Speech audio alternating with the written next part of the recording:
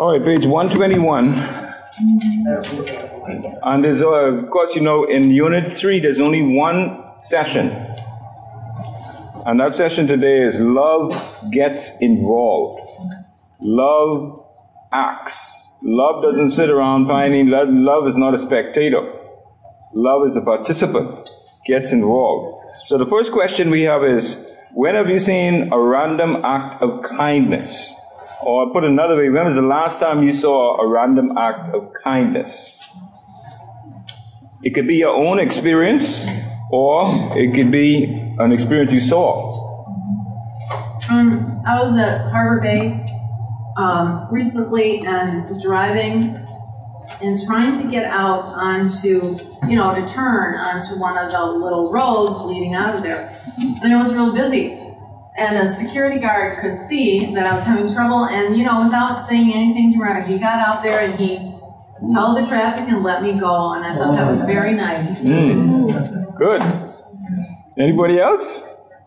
Random act of kindness. Something that really got your attention. You said, boy, that's different. If everybody could all be like that. Anybody else? Okay. Well, I see random acts of kindness. I take it that way. I don't know their hearts, of course, you never know. But when I'm at the light on Shirley Street and there are various people who are there begging or asking for money, I see people constantly putting their hand out and giving money away, and that, it touches me every time someone does that. Amen. Okay, let's look at the Bible Meets Life on page 122. Of course, the theme is talking about God's costly love for us. Someone read that, please. You mean the one, our pastor? Right. Our pastor recommended it. I tried it. It felt good, but it left me wondering. His suggestion: the next time you buy lunch at a drive-thru window, pay for the person in the car behind you and leave a small card provided by the church with a note expressing God's love and information about the church. I've heard about people trying this approach, and I said, I can do that. But the thought kept nagging at me. What if the person behind me didn't really need any help buying lunch, but the car behind that one was filled with a hungry, homeless mom and 3 kids planning to split 2 kids' meals? It is a convenient, easy, anonymous, and random act of kindness truly an adequate expression of God's love for someone else? Jesus told a parable in Luke 10 that helps us understand his perspective on how to express God's love. And who is the right recipient of that love? God's love for us is costly, and when we express it to others, no matter who they are, it will be costly for us. Amen. What's the point? Love for God includes costly love for others. Again? Love for God includes the costly love for others. And sometimes when we are challenged to demonstrate love, one of the first things we think about is, what's it going to cost me? Right? Don't we? We always think about that. How much is it going to cost me? And for example, the illustration about the drive-thru. Okay? You drive up to the drive-thru, you pay for your order, and the same pay for the person behind you, but you don't know what that person is going to order, right? Nope. You don't know how big their meal is going to be, right? They could have a car full of people and the meal comes to about $50. But you don't know that, right? But the person at the window, the salesperson, they would know. All right? So that's the person that you are. So is your love for others as costly enough for you to pay that, to make that payment? We've heard people doing that all the time in the States. I was going to say, I was the recipient of someone doing that for me. I was at a McDonald's drive-thru, and the funny part of this is that they may have thought that I really needed money, which, that's fine. There was space on the driveway between me and them, and my headlights were showing me that there was change.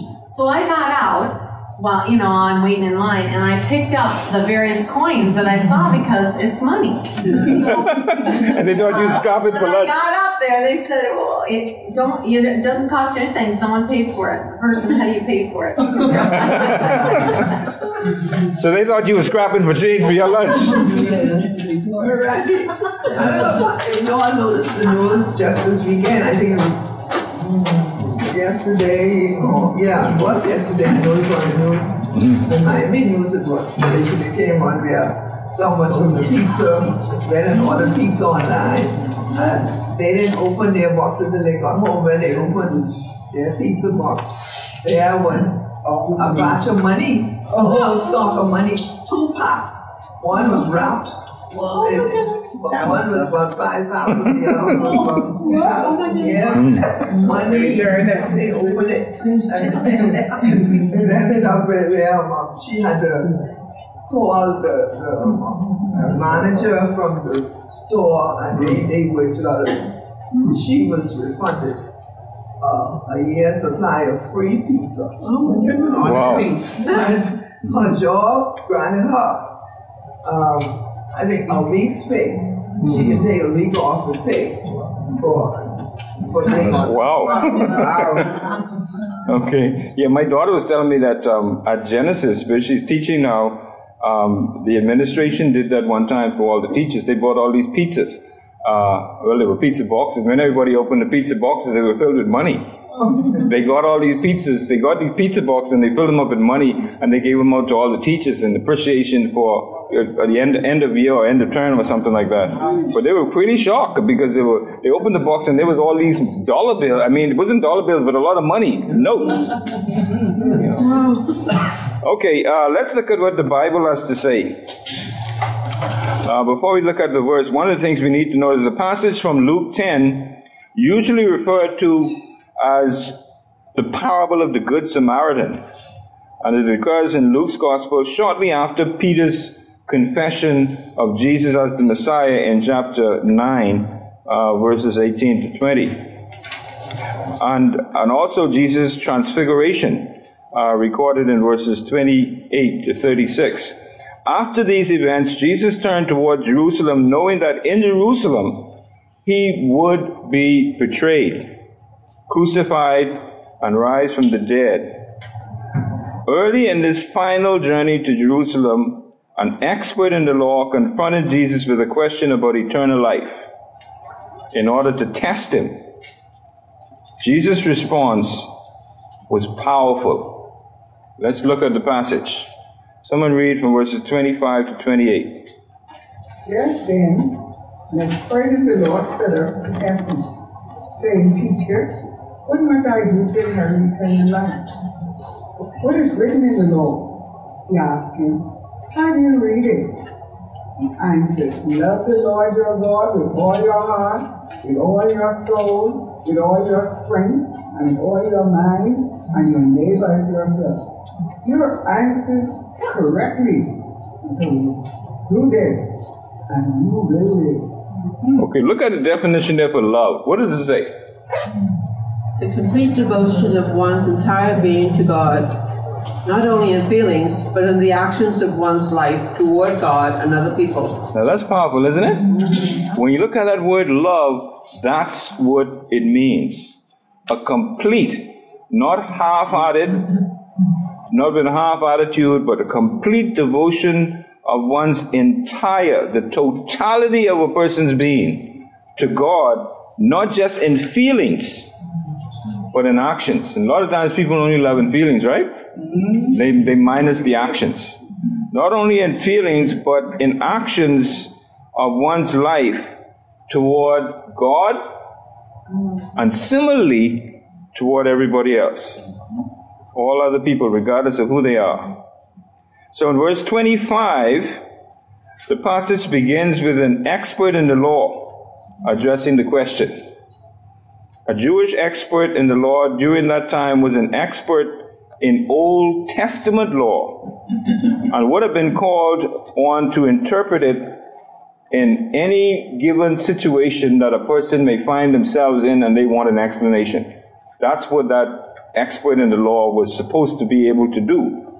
The experts in the law, also known as scribes or lawyers, were most commonly associated with the Pharisees. And his concern at this point was, what must I do to inherit eternal life? What I got to do? What do I have to do to get eternal life? What is it specifically I have to do? Another way of wording this would be, what must a person do to enter the kingdom of God? This was a common question among the Jews during the time that Jesus walked on earth. While the lawyer's question appears to have been a legitimate one, and outwardly appeared to demonstrate respect toward Jesus, Scripture tells us that his real motive was really to test Jesus. He wasn't really interested in eternal life. He just wanted to test Jesus, see what his answer was going to be. And so Jesus responded to the question by the lawyer with a question of his own in return. What does the law say? I mean, you're an expert in the law. What does the law say? He asked him, how do you read it? The lawyer was no doubt trying to justify himself by obeying the law and was trusting in his own good works. It is implied that Jesus, however, was attempting to lead him to righteousness that was superior to what he could acquire on his own by being obedient to the law. So he was trying to test Jesus. Jesus in turn turned around and tested him. And he failed the test. Okay, let's look at the paragraphs on page 124.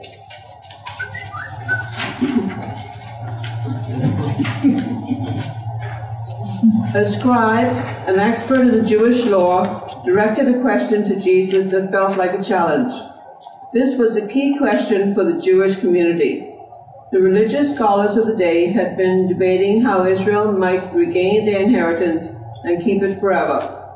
The expert in the law already had his idea of the right answer, and his question was a test to see if Jesus was a part of his group or just someone to be discredited and dismissed.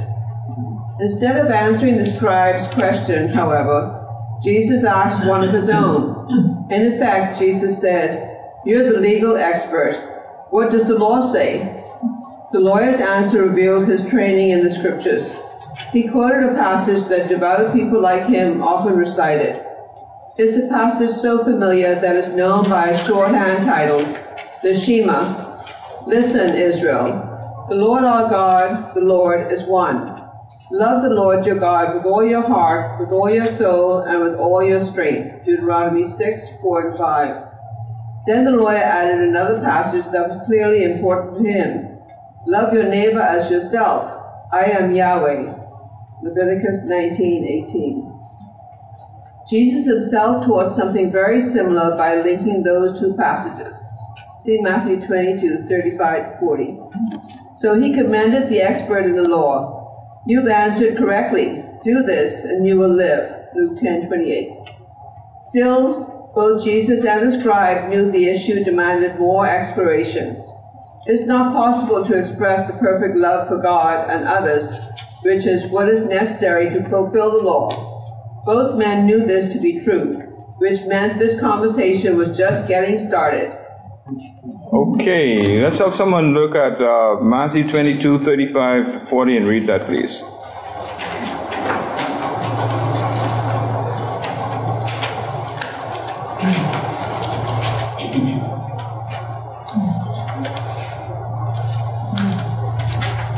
Whoever finds it works. Matthew 22:35-40.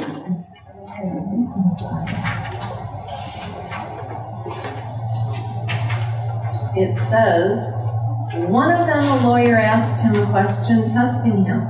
Teacher, what is the great commandment in the law? And he said to him, you shall love the Lord your God with all your heart, with all your soul, and with all your mind. This is the great and foremost commandment. The second one is like it. You shall love your neighbor as yourself. On these two commandments depend the whole law and the prophets. Okay, now notice how those two passages in detail describe the definition of love that we saw earlier. See that? Love God and love your neighbor with the totality of your being, with your whole being, not half-heartedly. Okay, so we have those two passages bearing out the definition of that love. Question number 2 on page 124. What is the relationship between loving God and loving others? What is the relationship between loving God and loving others? Unconditional love. Unconditional love. Okay, there are no strings attached, right? I love God if He does this for me. Or I love my neighbor if they don't stop playing that loud music and I can't sleep at night. Okay? Or they're being inconsiderate when they have these parties with all the noise. Okay, it's unconditional. You love, you put no additions, no strings attached. Okay? Unconditional love. When have you been dragged into religious or cultural debate? That's another question. Where's that question? That ain't in your book. Okay, let's go on to the activity. 125. Which of the following obstacles most often hinder you from demonstrating God's love to others? Check all that apply. I know Starry did this. Oh, yeah. Okay. I am too busy. My schedule is full. I'm not even sure how to help. What can I do? My budget is too tight. I can't afford it. I never really notice anyone who appears to be in need. I don't want to damage my reputation. What step can you take to move beyond one of the obstacles you checked above? The first one, I'm too busy. My schedule is full. Probably need to clear away some things. Some things that you're doing, maybe you need to, like I was just telling my daughter this morning, like house cleaning or whatever. Some things you need to try to get someone else to do, because why is, your schedule is so full, because maybe you need to, get someone else to do some things for you. Okay. So that at least you can lighten your load and you can have time to, smell the roses kind of thing. Okay. You're not busy doing everything all the time. All right. That's one. I'm too busy. My schedule is full. Clear your schedule. Make some time. Okay. Anybody else? I'm not sure how to help. What can I do? And I put other as well. Not sure how they will respond. Okay. You're not sure how to help. And what step it could take? Ask. Okay. Ask people what the need is or what the need is. Okay. Anybody else? I think, sorry, I don't want to take over, but that's all right. Nobody else responding, right? Exactly. So I think sometime you could probably give up a Starbucks or something like that. So you could at least afford to help somebody else. Okay. You say your budget is too tight, but it's something you could probably say, well, okay, I won't have that this week, and maybe try to help somebody else. Okay. You're still going against Starbucks, right? All right. It speaks of sacrifice, and it speaks of how costly love being to you. Yeah. Okay. So if it's costly to you, then you don't mind giving up a Starbucks or something that you really, really want. Okay. That's another good point. Anybody else? Being consistent in whatever you're doing. Being consistent. Okay. All right. Let's look at the other passage then as we move on, which is, as we'll see in verses 29 to 32. This expert in the law couldn't let things go as a result of not wanting to let it go. Jesus told him a story. Let's look at the verses 29 to 32. Wanting to justify himself, he asked Jesus, "Who is my neighbor?" Jesus took up the question and said, "A man was going down from Jerusalem to Jericho and fell into the hands of robbers. They stripped him, beat him up, and fled, leaving him half dead. A priest happened to be going down that road. When he saw him, he passed by on the other side. In the same way, a Levite, when he arrived at the place and saw him pass by on the other side." Okay. We have a couple of definitions there. priest and Levite. What's the definition of a priest there in that context? A class of male Jews descended of Aaron, who were in charge of the sacrifices, offerings, worship, and maintenance of the temple. Okay. So he was certainly a servant. All right, one who served, right? Yeah. Okay. The Levite. Descendant of Levi, the lowest of the three orders in Israel's priesthood, whose role was to assist the priests in their duties of the temple. This is another person who assists. Okay? Both of these persons were persons who assisted, they helped. But this man who they ran into wasn't, from their estimation, wasn't deemed worthy of being helped. Okay? What do we call that?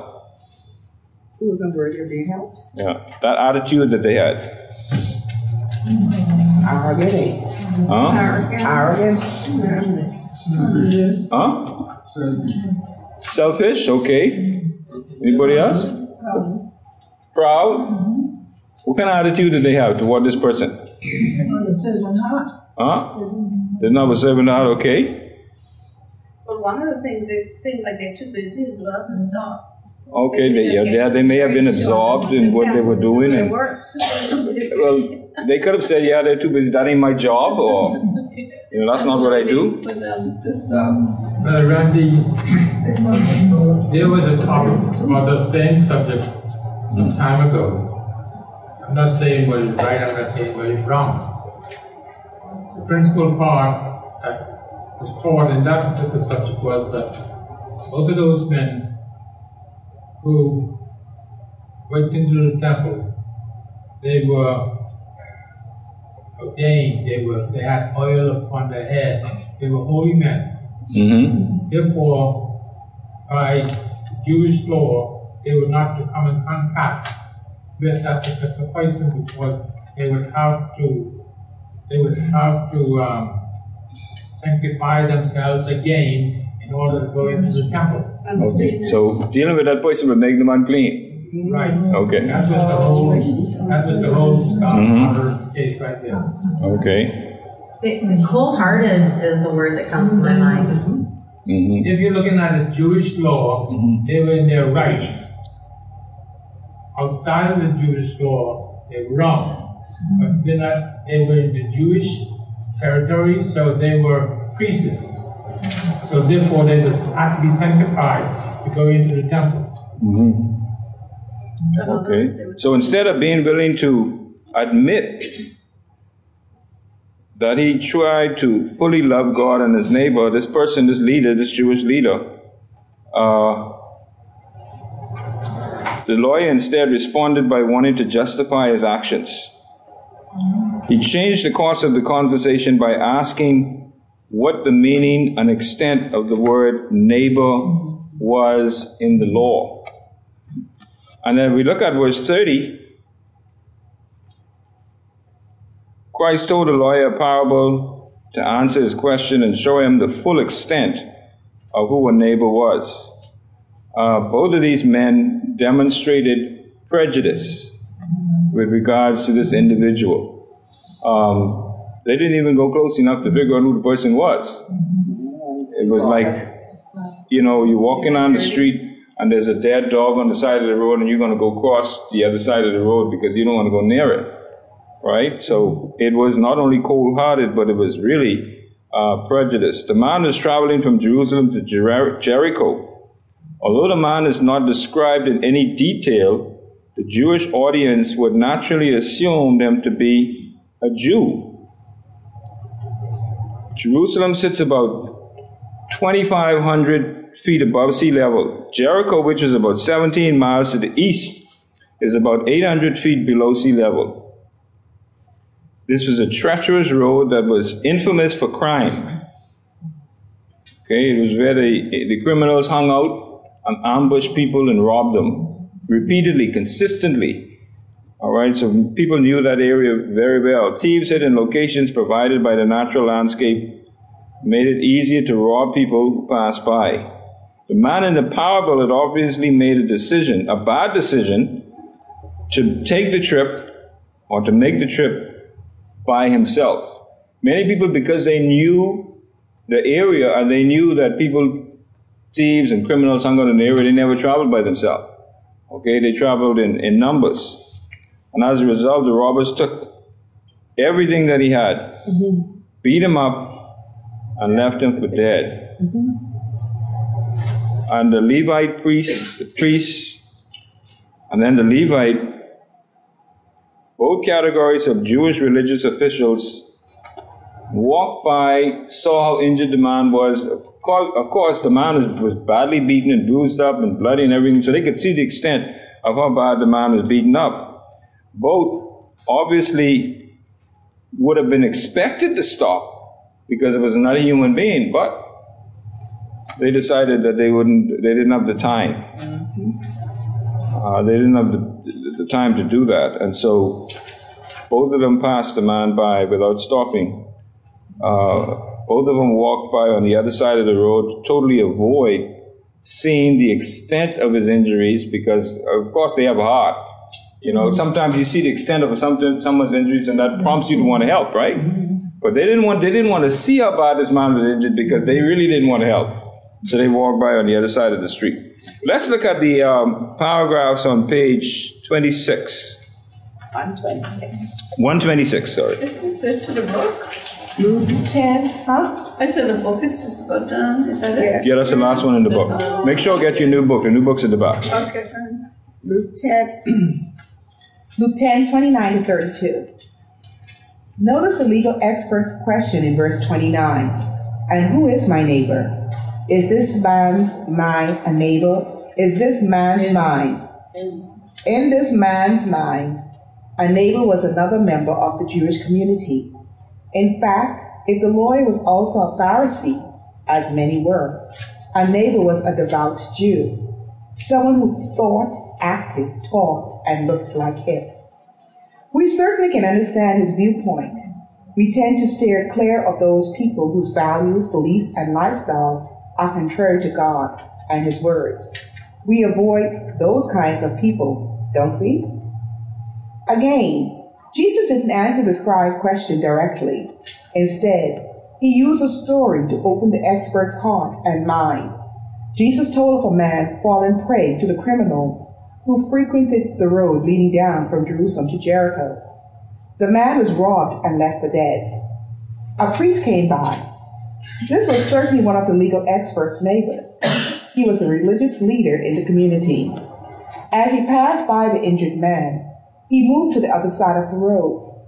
Perhaps the priest thought there was no sense in becoming ritually unclean for someone he didn't know, someone who was likely already dead. Next came a Levite, another neighbor and another religious leader in the community, one who assisted the priests with their duties in the temple. Like the priest, the Levite avoided the injured man by moving to the other side of the road. They both knew the bad reputation of the road, and they knew that stopping to help would open themselves up to the danger of being robbed and beaten. They both decided it wasn't worth the risk for a stranger. These two religious leaders were clearly in the neighbor category for the legal expert, but they didn't act very neighborly. Why didn't they feel any obligation? Where was their empathy? In the end, they had no excuse for their inaction. Okay, notice some of the points from that passage now. One, notice the legal expert's question in verse 29. And who is my neighbor? He asked. In this man's mind, a neighbor was another member of the Jewish community, nobody else. And then the second thing we notice is that we certainly can understand his viewpoint.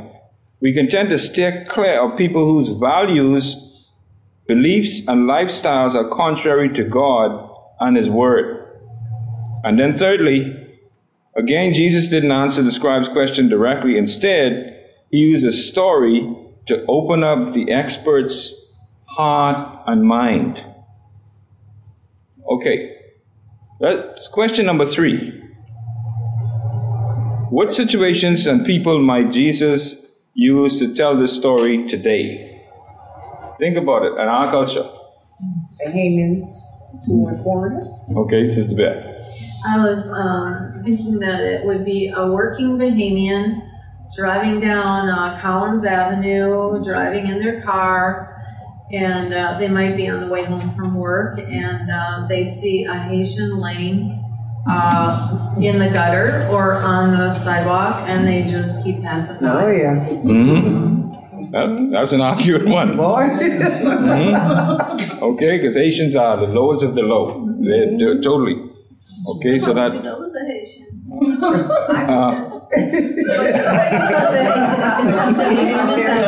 The Bahamians know. I couldn't tell the difference, but Bahamians know. I guess maybe the clothing or something you might not know. But now, I don't know if you would really know somebody. Not now. Unless you stop and try to talk to them. But what about a Rastafarian too? You would know because they have that. The dreadlocks. Yeah. Brother Randy, let's go a little further than that. Let us say this guy is in bad condition.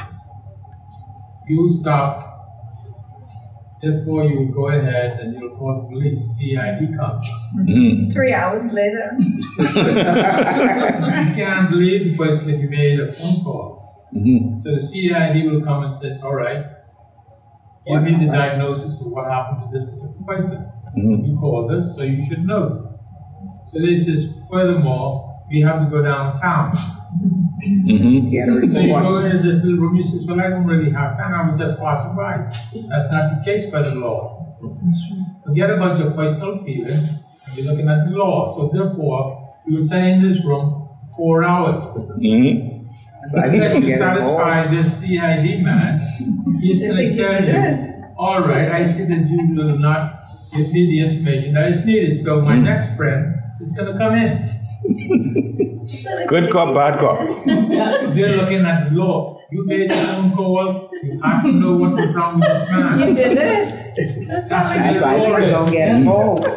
Now, that's the bottom line. Okay, and that happens across country boundaries. Yes. Right. Okay, and that's why people don't stop to get involved. That's There is right. things that you can do. Call the undertaker, let the undertaker. Sounds like a joke, but it's not a joke. Well, you know, Brother Randy, what I'm thinking, I mean, I would never stop in a secluded area for sure. It could be dark. Because people are staging things today. I read of some crazy things. They use children for you to stop, and they jump out the bush. And we've heard many stories about what people do to ambush people. If it was a secluded place, I would call the police. Now, Collins Avenue, Secluded down. I mean, you know, that might be a different story. But I think personally, like he thinks, you should either call the ambulance or the police. Okay, let's look at the other passage. Act of kindness, right? Yeah. You're doing something to help. Right. You're doing something to help. And when you look at the climate that we live in today, you need to be wise in making the decision that you make. Okay, because we're not living in isolation. We hear of stories of individuals who are ambushed and traps that are set. So the wise thing to do would be to call and get help, if not stopping yourself. Okay, let's look at the other passage because time really running out on us here now. The passage, the scripture, 33 to 37. Page 123. But a Samaritan on his journey came up to him, and when he saw the man, he had compassion. He went over to him and bandaged his wounds, pouring on olive oil and wine. Then he put him on his own animal, brought him to an inn, and took care of him. The next day he took out 2 denarii, gave them to the innkeeper and said, "Take care of him. When I come back, I'll reimburse you for whatever extra you spend." Which of these 3 do you think proved to be a neighbor to the man who fell into the hands of the robbers? The one who showed mercy to him, he said. And Jesus told him, go and do the same. Okay, now let's go over to page 127 and look at the paragraphs there. You can't live a perfect day without doing something for someone who will never be able to repay you. Luke 10:33-37. When Jesus' story gets to the Good Samaritan, our contemporary minds hear a signal that the hero has arrived. That wasn't the case for Jesus' original audience, however.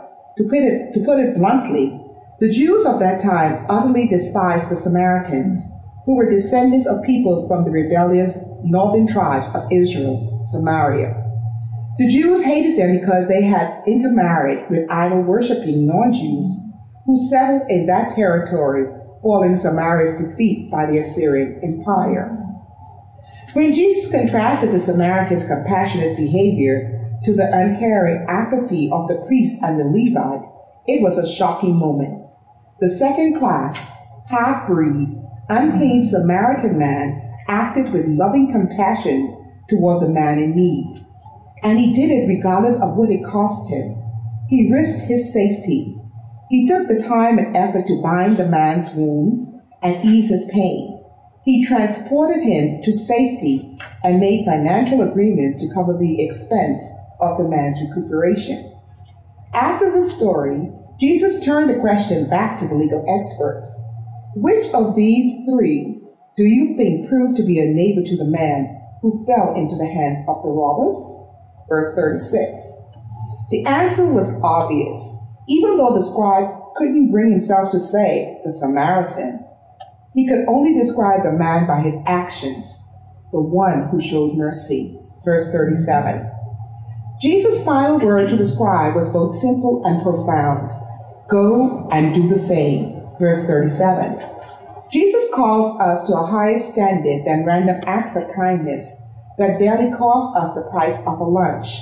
His standard involves moving beyond religious behavior and self-justification. Truth be told, there's nothing random about what Jesus calls us to do. We are to love God with all our heart, soul, strength, and mind. And we are to express that reality by showing love to our neighbors, those all around us. Doing so requires intentionality. In the end, love is costly, but it's always worth it. Amen. Look at what John Wooden says. You can't live a perfect day without doing something for someone who will never be able to repay you. That's right, Brenda. Okay, let's move on to question number 5. Is there question 4? What's question? Almost. The question. Question 4 on page 126. Question 4. What prevents us from taking action to love others rather than just talking about it? Thinking that we're better than them. We got a reputation to uphold. And what we said earlier, ambush. Yeah. You're too busy too. Hmm? Too busy. Too busy? I'm Okay. too busy to stop. I can't do that right now. I'm on the way to a meeting, or I'm on the way to church, so I can't deal with that right now. Okay, but also, as we mentioned, it could be because of the climate that we live in, today. All right, let's look at question number 5. How do we move from random acts of kindness to an intentional lifestyle of costly love? Moving beyond religious behavior and self-justification. Okay. Go beyond the barriers of religion and show God's agape and unconditional love. Okay. Putting unconditional love into action, giving it feet. Sister Beth, you were saying something? I agree, and the way, the how, it's you just do it. You practice loving others, whatever that looks like or sounds like, and you do it regularly, and you have to be intentional. Yeah, it has to be intentional. You can't just wait for it to maybe happen around you or Just like the slow Nike down slogan too. says, Because just do it. sometimes you miss it. You miss an opportunity because you're moving, you're going fast. So I think maybe too trying to slow down and noticing what's happening around you, because something might be happening where you can help somebody, but you're busy rushing to get somewhere, and so you miss it too. Yeah. For me, at least that's what happens. Okay, let's look at the page 128. How we can consider following the following ways to intentionally, not randomly, express God's love to others. Homeless. The next time you see a person who appears homeless and hungry, don't just hand over $1 or $2. Bring a nutritious meal and a clean, warm blanket. Go above and beyond. Brother Randy, today you'll go out and sell it. You go and sell it. Right. But the bread, they can't really sell though. I mean, they give them just a sandwich homemade, Yeah. they can't sell that. Okay, that's being intentional. Homebound. Volunteer to deliver meals to those who are homebound in your community through a program such as Meals on Wheels. Make a personal connection, an extended visit with at least one of the people you serve. Okay, again, that's intentional, not random. And then home room. Connect with the administrators of a local public school, ask about the persistent needs of children in that school, and then work with your church to organize an ongoing ministry that provides supplies, food, tutoring, and other items to meet those needs. Don't forget the teachers. Okay, I think our men's fellowship has something like that going on now with Centerville Primary, where they're doing that now. Okay. You mean they're going into the classrooms each week? Right. Spending time in there's a school, because Centerville Primary doesn't have any male teachers, no males on campus. None. And so they have asked for help from a number of churches in the community, and Calvary's Men's Fellowship, along with one or two other churches, responded, and so they go in every week. Brother Clifton, you're not in that group, eh? No, sir. Okay, I thought it was somebody else in that group. Okay. All right, last one. Last point as we wrap it up. God's love for us is personal, planned, and costly. It's not random. There's nothing random or affordable about it. Therefore, choose to respond by replacing your random acts of kindness with deliberate acts of love toward your neighbors. All of them. Amen? Amen.